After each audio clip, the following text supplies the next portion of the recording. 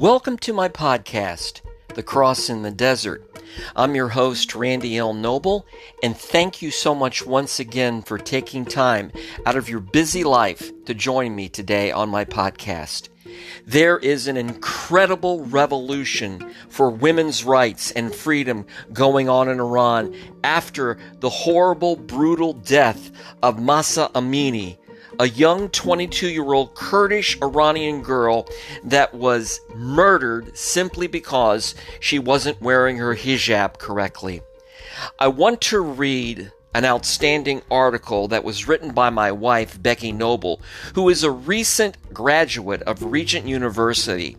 She has her bachelor degree in communications and journalism. And this is an article that appears on Gumshoe Politics in her Substack. It's entitled, Woman Murdered in Iran by Regime for Not Wearing a Hijab. Where are the feminists?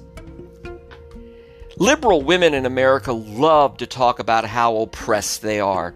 They are, of course, oppressed by men, but if you compare them to other women around the world, that claim becomes instantaneously absurd. At one time, yes, American women did not have a lot of say in the direction of their lives, but with a lot of blood, sweat, and tears, American women were able to oversee their own destinies. We can work, go to school, get married or not, have children or not. Our lives are in our hands. But in other corners of the world, nothing could be further from the truth. Americans have a basic idea of how women are treated in Muslim countries.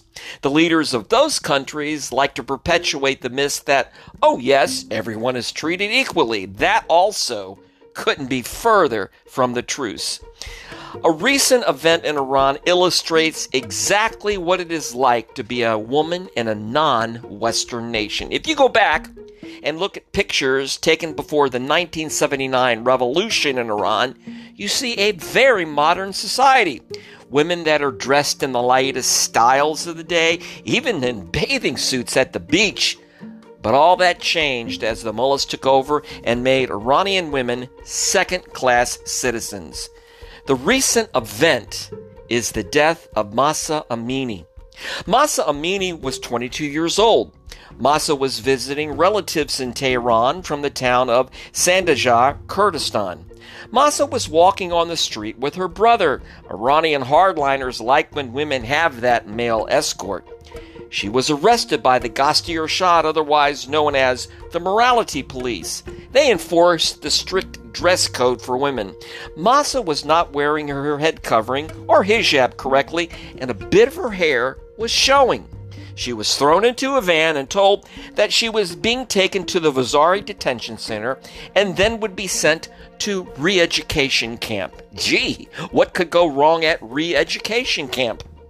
While at the detention center, something happened. No one knows exactly what. Mahsa was taken to the hospital. Shortly after she arrived, she was declared brain dead. The Iranian government insisted that Mahsa was suffering from some sort of pre-existing condition. She just suddenly fainted and had a heart attack. The Iranian government insisted that Mahsa, she had this heart attack. But of course, Mahsa's family says that is not true. Opponents of the Iranian regime say that the morality police often treat violators brutally. And in this case, it was clear that Mahsa Amini was beaten to death. The residents of Mahsa Amini's hometown know exactly what happened to her.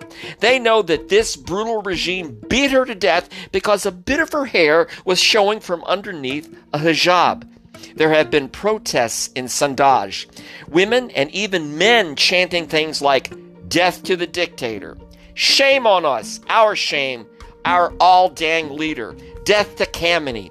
Out of these local protests, something amazing has begun to happen. Iranians who have escaped the clutches of this brutal regime are speaking out, making it impossible for the Iranian government to hide what goes on there and exactly how women are treated any longer.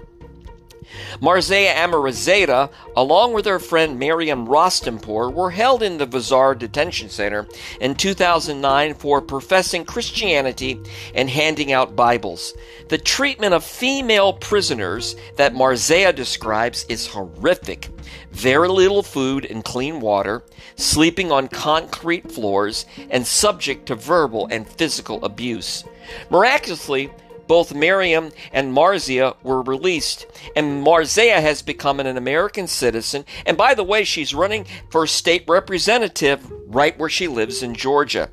Speaking recently of the upcoming arrival of Iran's President Ebrahim Raisi to speak at the United Nations, she said, quote, "It is so disappointing to see the Biden administration is trying to bury the human rights violations under the nuclear deal negotiations with Iran, appeasing the misogynist and criminal leader in Tehran, and lifting the sanctions and travel ban on criminal government officials and their family members who support religious persecution and the enforcement of Sharia law.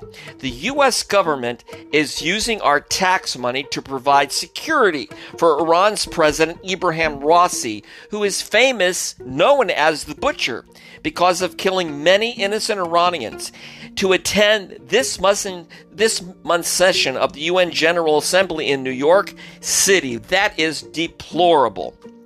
Lisa Daftari is a journalist who focuses on Middle Eastern foreign affairs.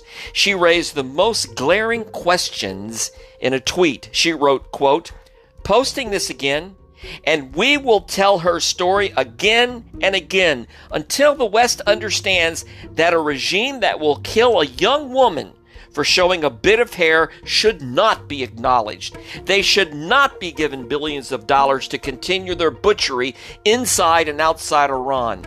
The people of Iran are asking for our help. Where are the humanitarians? Where are the feminists? Where are the so-called champions of global rights? Where is the mainstream media? I guess when they defend Hamas, Palestinian Islamic Jihad, and the Taliban, we should expect them to, of course, defend the brutal mullahs who have occupied Iran." Close quote. And where is the mainstream media? It appears that Iranian activist Mahsa Amini at least found CBS 60 Minutes correspondent Leslie Stahl. And she found Stahl interviewing Ebrahim Raisi and waiting. What was she wearing? But a hijab. Ahmadinejad also took to Twitter to blast Leslie Stahl for playing along, saying, quote, "By obeying forced hijab, you legitimize our oppressors to kill more of us," close quote. Mahsa Amini also slammed female European politicians who sweep the truth underneath the rug. The Biden administration and their willing accomplices in the mainstream media will not say a word when Iranian President Raisi speaks at the United States and comes to speak at the UN. To a president that is head of the Party of Women, a nuclear deal with Iran that will endanger the entire world is obviously more important than women's rights. I want to end this time on my podcast with a poem song that I wrote several years ago in tribute to Iranian women. It's called The Rose. There is a rose that was silenced, that was crushed, but it will grow again. The sun will shine again. You gave us hope, gave us freedom, gave us life. Your life will shine again. The rose will live again. This is a song poem. The sun is gonna shine again. The rose is gonna live again. The sun is gonna shine again. The rose is gonna live again. Give me wings of freedom so I can fly. I want to touch the sky. I want to soar. Give me wings of freedom or let me die. I want to kiss the sky. I want to soar. I dedicate this special poem song to Mahsa Amini, who has sparked an incredible revolution all over the world for the freedom of oppressed women in the Middle East. God bless you, Mahsa Amini. And thank you so much for joining me on my podcast.